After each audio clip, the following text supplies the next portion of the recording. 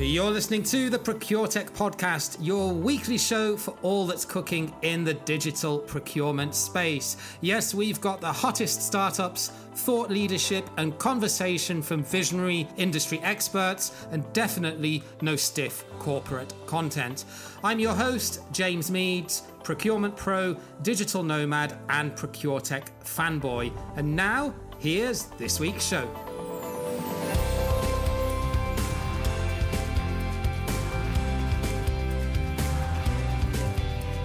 Yes, welcome to another episode of the ProcureTech podcast, where every week we bring you everything that is innovative, exciting, and actual up-to-date in the digital procurement space. This week, we round off our fifth in our series of e-sourcing interviews.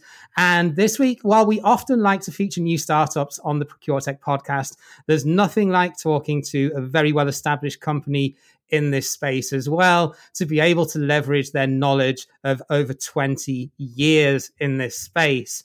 So we're going to be having a chat today about how to use all of that data that is contained in their platform to be able to predict and advise and consult with their clients on what works and what doesn't. Because let's face it, if you've been in this game for 20 years, then you're going to have a lot of knowledge and a lot of data to share. And well, it's a good, unique selling point in terms of being able to offer that to your clients. So this week's guest is Henrik Balslev, who is CTO of Danish-based e-sourcing and source-to-contract platform Scanmarket. Henrik, welcome to the ProcureTech podcast. Thank you, James, and thank you for the introduction. Excited to be here to talk into the world of e-sourcing and source-to-contract. And you guys have gone through a pretty busy time recently, haven't you, with a recent acquisition and a rebrand. So, just give us a quick introduction to Scanmarket, because I guess a lot of people who are listening to this will have heard of you, but you're clearly very strong in your native market. Maybe for our international audience, just give us a quick overview of how you've evolved and what your key points are, and then we'll dive straight in. Sure. It's been extremely busy times recently. But if we go back and just quickly look at the history of Scanmarket, we were founded in 1999. So basically, we've been in the source-to-contract space pretty much since the beginning of that. And our birthplace was actually e-auctions. And from our e-auction module, we have then expanded out to cover the entire source-to-contract space with overall 6 different modules, speaking into spend analytics, project management, of course, ERFX, e-auctions, contract management, and supply-based management. So really covering that entire upstream procurement process and how we can help our clients evolve in there. And we are nowadays completely global in regards to our outreach and also our customers that we are working together with. And I believe the number was last year we had users in 86 different countries and total logins to our system from 171 different countries when we also look at suppliers logging in. So truly global organization in regards to our clientele, where we are working together with more than 350 different types of customers and companies worldwide. And then, recently we had the pleasure of welcoming in a Swiss-based company called Symfact AG, and they are experts and I would say best of breed within contract lifecycle management, legal entity management, and third-party risk management.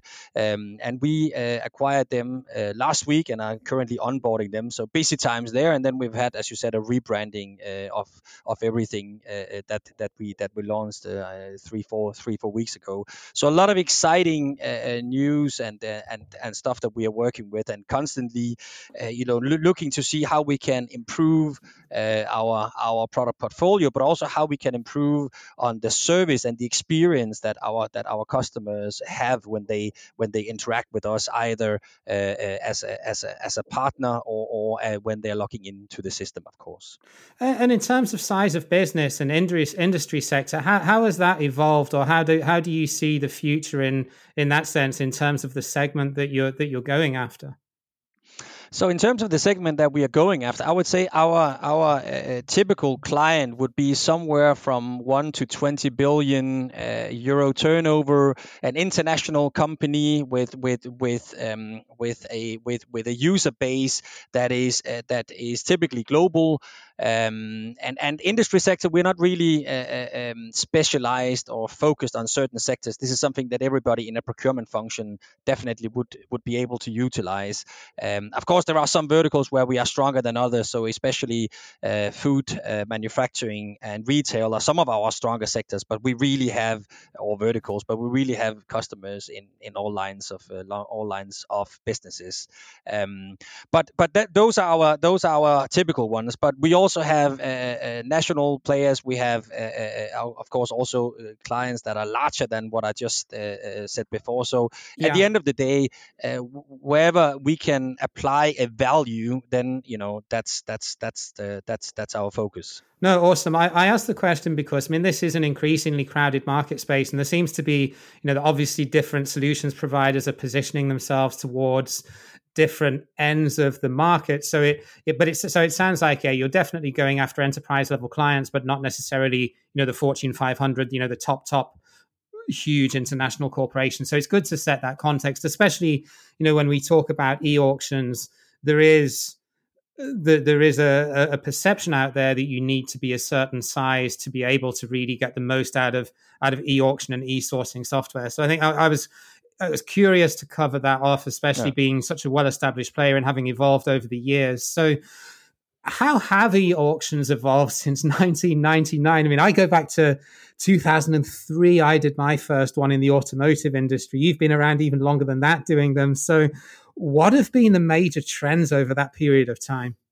I absolutely love e-auctions, and this is where I get my fun, so to speak. I've actually been doing e-auction statistics since 2006 and have been monitoring that really closely. And I think how have they evolved?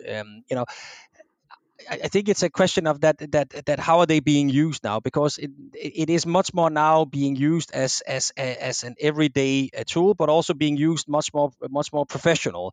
I think in the old days you had a tendency of saying it was only purely on price, and from the start of the process you said, yeah, this is a reverse auction or this is a Japanese auction, but you weren't really making an informed decision on what would be the best setup and the right setup, and I think that's what we are seeing more now. Of course, you still have users just blindly going in and saying, yeah, we can run this for an e-auction and we'll run it as a reverse auction. But where we see best in class companies, and we are seeing much more of those, and that has evolved quite significantly over the past, let's say, 10 years, is that now it's more a part of their, embedded part of their toolkit. So once they have done the pre-qualification phase together with their suppliers, and they have an understanding of the competitiveness in the market, what other factors besides price that can drive their decision making, then they are making an analysis of what will then be the right strategy for their negotiation. Would it be a face-to-face negotiation, and what strategy should they then apply, or would it be an e-auction negotiation? And what strategy should they then apply? What event type should they choose, or auction type, and which functionalities should they turn on or off, depending on that precise competitive situation that they find themselves in, and how should they incorporate all of these other factors into the auction? So it's not only a discussion on price, but you are really evaluating them on total cost of ownership. And I think that's the biggest change. So it's used much more strategically, and it's used much more, you can say, professionally. And I think that's the change, probably. And you hit on a good point there, because there's this huge sort of maneuver now from corporate procurement departments historically, especially if you go back 20 years, were predominantly engaged in the sourcing of direct materials, and especially in industries like automotive and food and a couple that we touched on. There's obviously huge spends in that area that are geared up to auctions, because you're sourcing against a very specific specification, and there's a limited number of suppliers in the marketplace, and that's, let's say, the classic e-auction. When you now move into an area of more more areas that were traditionally unmanaged areas of spend by procurement. I'm thinking specifically on services. Are you seeing successful e-auctions in that space for services that are not commoditized, shall we say? Oh, absolutely. And if you look at the service category on its own, it's always been on the top 10 list of most e-auction areas, and we actually issue a top 10 most e-auctioned area list every quarter and every year. And if you don't follow us there, then please follow us on LinkedIn or go to our website to see the latest reports. But what we have seen in the past couple of years is that services have actually moved up the list, and in 2020 it was the first time that it was the most e-auction area on all categories, and that trend has actually continued into 2021, where in each of the individual quarters so far in 2021 it's been the top most e-auction category across all the categories that we are seeing run through on the system. So it's certainly something that you can run e-auctions on, and it's certainly a category that you often see a lot of auctions on. Then if you dive into the service category on its own, then of course there are categories in there that is not the easier categories to, for example, start out with on your e-auction journey, because there can be a lot of stakeholder preferences internally. It can be difficult to really compare the offers from the different suppliers and also speccing this out properly. But there's many other categories or many of these subcategories within services that you certainly can and should be considering auctions for. So just a quick interlude, because there are a couple of things that I really want to make you aware of, because I think they will be valuable for you. So number one, we now have a monthly newsletter where we bring you curated content of everything that's happening in the digital procurement space. If you want to get that, just head to procuretechpodcast.com/newsletter, enter your name and email, and we'll get that delivered straight to your inbox. Number two, if you're a head of procurement or a center of excellence leader, and you're perhaps a little bit confused or overwhelmed with what's out there as best of breed digital procurement technology, especially if you're a mid-sized business, schedule a call with me. There's a link at the bottom of the show notes in this episode. Just hit that schedule a call link and we can have a quick chat to understand your challenges and what potential solutions out there may be suitable for your organization. And now let's get right back to this week's show. When it comes to onboarding and design of an e-auction for something like services, what do you see as the critical success criteria? Because when you're sourcing goods, then you just need to make sure that you have a robust spec and that you deal with the fact that the incumbent is clearly going to have a huge advantage because of validation and qualification. On services, it's a lot more nuanced, isn't it? So from the data that you're seeing, are you finding that users are able to run, start to finish e-sourcing events on a platform like Scanmarket, or are they using an e-auction or an eRFP as a way to sort of narrow down the field and then take it offline after that? You can certainly run it through the entire process through the system, but I think the beauty of this is that you should use the tool when and where it makes sense, and especially also considering the combination of using an e-auction with a final end-to-end face-to-face negotiation, because at the end of the day, it's a question of how do you optimize your negotiation process in the best possible way, and that will depend on that precise competitive situation that you find yourself in and the complexity of the category or the product or service that you are actually purchasing. And that is driving, or that should be driving, your strategy for your negotiation. And that could be also, as you say, a combination, but you can certainly run that easily, the entire process through an e-sourcing system like ours, if you wish to do so. But the beauty of combining it, let's say you are in a situation where it is difficult to spec everything out, and there are things you do need to negotiate face-to-face or clarify face-to-face. Well, what do you then do is that we typically see that you then have clearly defined and spec'd out parts of this, and this is where you will run the auction on those on those elements, and then clearly communicate to the suppliers that the three best suppliers from the auction will be invited into a final face-to-face negotiation, where you will then sort out and negotiate the remaining parts. But what the beauty for you is that you have the suppliers up against the rest of the competitiveness or the competitive market that you are in. There they are being met with that in the auction environment, and you only have to spend your precious time dealing with the most competitive suppliers from that competitive landscape that you're in now. That's what you need to spend your time on face to face. So I think it's there you're getting the best of two worlds, really. So it's allowing you to get to that point faster. It's reducing the end-to-end cycle time of the actual event. Exactly, and at the same time, engaging the suppliers in the directly in the competition in the market, and getting those dynamics and synergies out of the auction to reduce your price points, which you will then take with you into your face-to-face negotiation as well. So, yeah.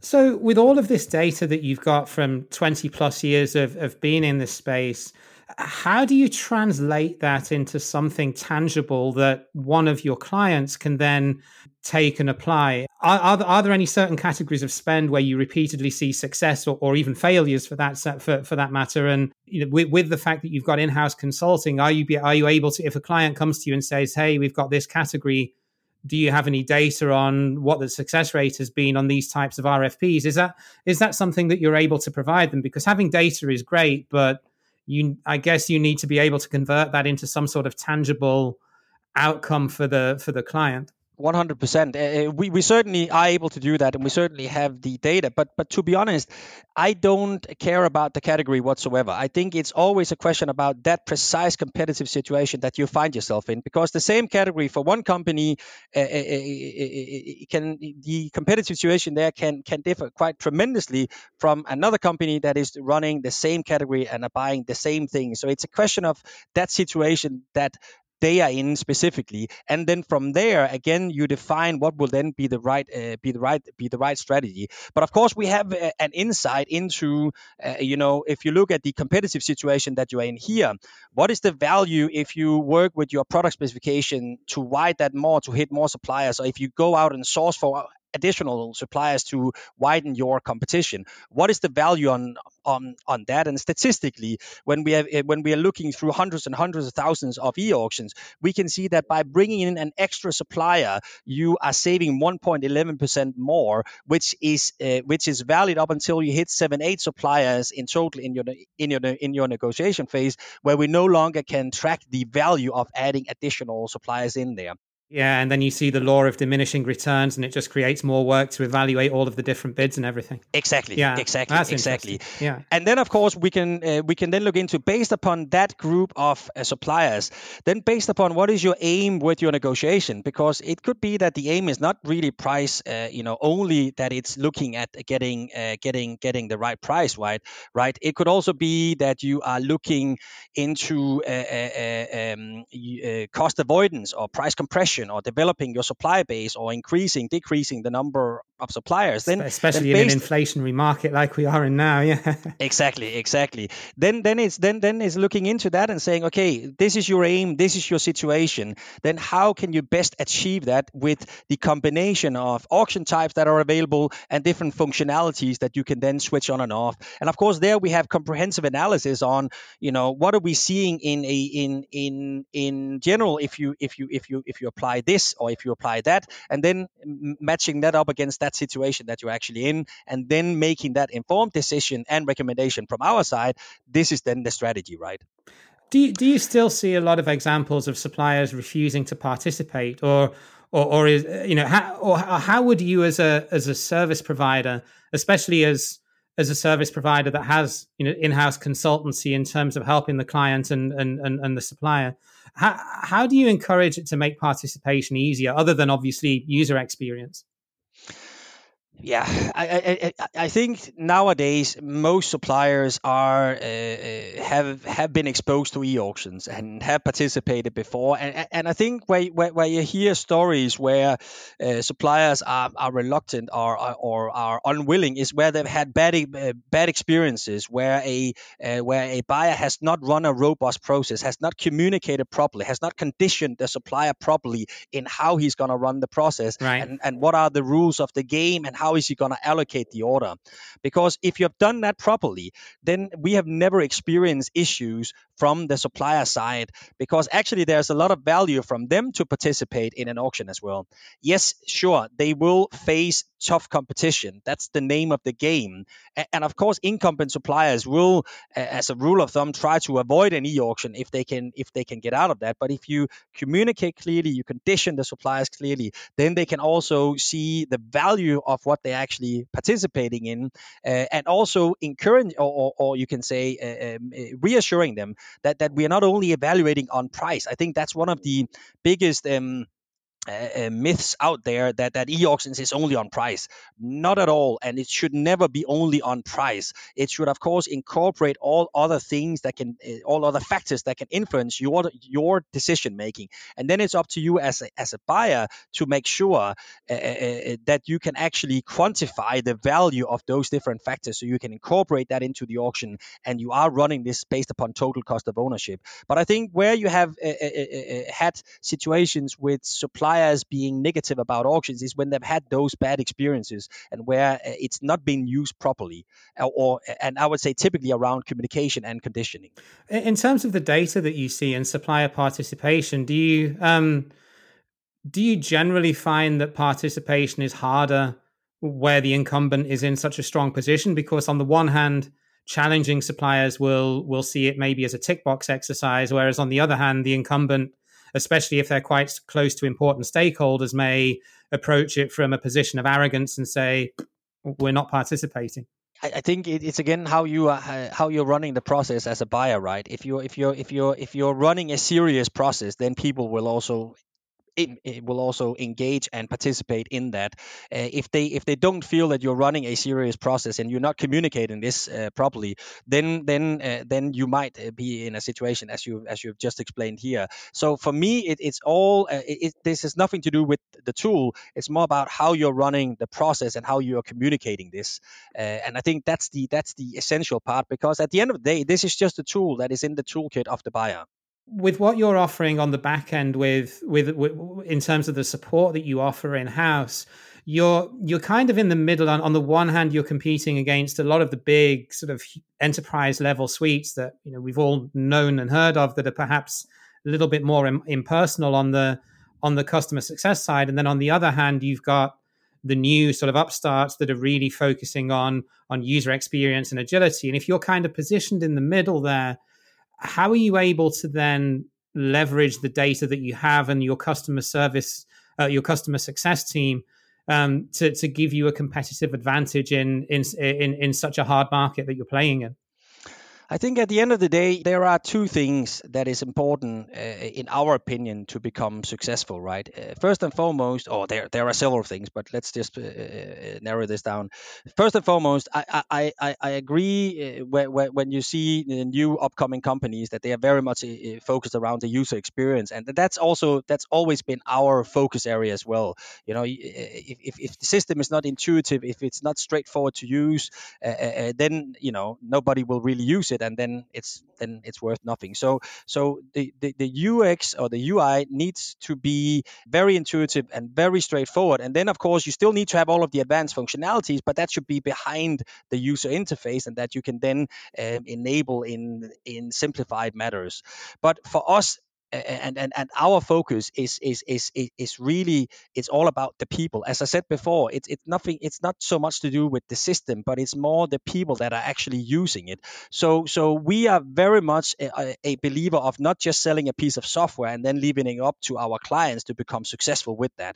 That is something that we very actively go in and actually run and drive together with our clients, because whenever you introduce a new system in, you really need need to be mindful of managing that change management process and making sure that there are a clear, you can say, goals, but also enablers for the users to understand how to actually apply this in the best possible way. And that is something that we are very much driving through our customer success team, and where I really believe that we have a strong USPs from our competitors out there, because this is very personal for us in regards to that we are really in there driving it together with our customers, and making sure that they understand what is best practice, and driving that, you can say, strategical awareness and knowledge about how to utilize tools like this. And then the tool itself should be straightforward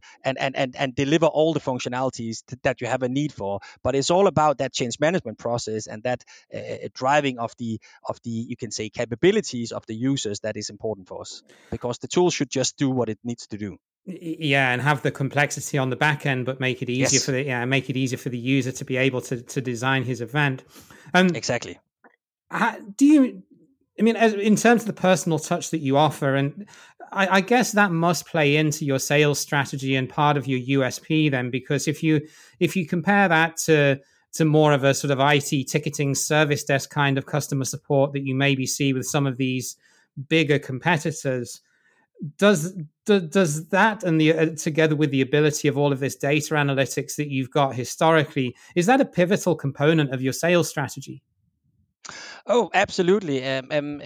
We, as I said before, we are not here just to sell a piece of software. We are really here to enable our clients and to help them on their digitalization journey of, getting all these tools in there and used in the best possible way. So we in the sales process itself, we actually talk a lot about the implementation and what we have what we call a success plus program, where we really define the KPIs and the objectives from our customer in regards to this tool here, and we define together with them a driving team, not only from Scanmarket side but also internally from the customer side on different levels in the organization. And from that, we then create this project plan, which we are using and driving together with our clients to embed this and manage the change management process. And that is then follow up with a number of different elements that we can do in regards to reporting and follow up on this, but also in terms of the usage and evaluating the usage and how we can improve that. And then, of course, connecting our customers with other companies on the same journey through different networking groups and all of that. So we do quite a lot on that. And then at the same time, making again sure that we have personnel that is experts in implementation, in the change management process, and what we are doing here. So we are actually spending a lot of energy on educating our customer success managers and consultants. As well. Are you finding that most of the customers that you acquire are switching from an existing suite to Scanmarket, or are they new acquisitions that are sort of brand new on their digitalization journey? What do you see as the mix, or is there a difference geographically? It is a mix for sure. We work with what we say greenfield and brownfield, right? So there is a lot of brownfield customers that are switching from typically from a large end-to-end system where they haven't succeeded in implementing this. They haven't succeeded in really embedding this into the organization. Surprise. And they realize we need to have best of breed here. So we have a lot of those switching to those. But then there is still, and this is, it still surprises me, to be honest, but there's still a lot of companies out there that has nothing today. Yeah. Doesn't surprise me. The amount of companies that are still on email and Excel. Okay, maybe not in the 20 million euro or whatever it was you said, billion euro size, but yeah, there's a lot out there that still are. Exactly. When you move down into the segments, there's a lot of companies still out there not having any tools whatsoever. So of course we have a lot of greenfield clients as well, and where we really educate them on the concept and how this can help them. You can say in their different procurement processes and so forth. So there's a lot of combinations there, and geographically. I see the mix. We see the mix everywhere, to be honest. An industry sector as well, or? Absolutely, Yeah. absolutely. Of course, I think if you go to retail, then most retailers have tools one way or the other, or have tried this. But you can still find retailers out there which is completely off the grid, so to say. So yeah, Interesting. yeah. So, final question, Henrik, the easiest one. If anyone would like to find out anything more about Scanmarket or learn more about what you do, where is the best place that they can get in touch with you? There are two places primarily.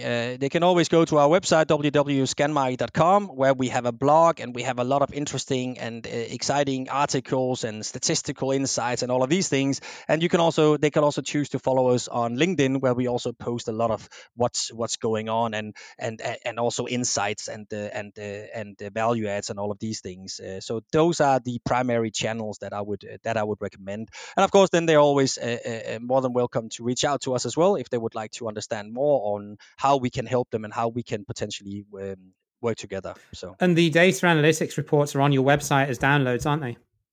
Yes, exactly.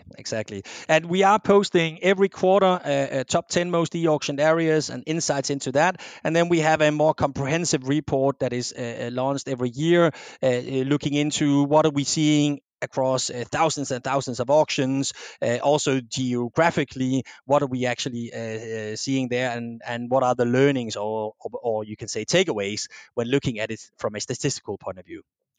Henrik, it's been education for me to learn more about all of this different data that you've got and how that drives customer success with your users. Thank you very much for joining me on the podcast today. Good luck with your ongoing rebrand and integration of your new acquisition, whose name I've already forgot. Symfact. Symfact. Yeah, thank you so much, James. And yeah, keep in touch. Good luck. Yeah, absolutely. Thank you so much, mate, and have a great day. Yeah. That was Henrik Balslev from Scanmarket talking all about data analytics for e-auctions. So if you're new to the e-auction space, or if you don't have much experience and want to check out some of the data and content that they've got, then I will link to that in the show notes. Just a couple of quick things before we sign off. Please go ahead and follow us on LinkedIn at the ProcureTech Podcast, and we will publish each week when we get a new episode. We publish it there on LinkedIn. If you like us, then don't forget to subscribe in your favorite podcast player, wherever you like to listen to us, where we'll get notifications as well of every week when we publish a new episode. We'll be back again same time next week. Until then, take care, look after yourselves, and bye for now.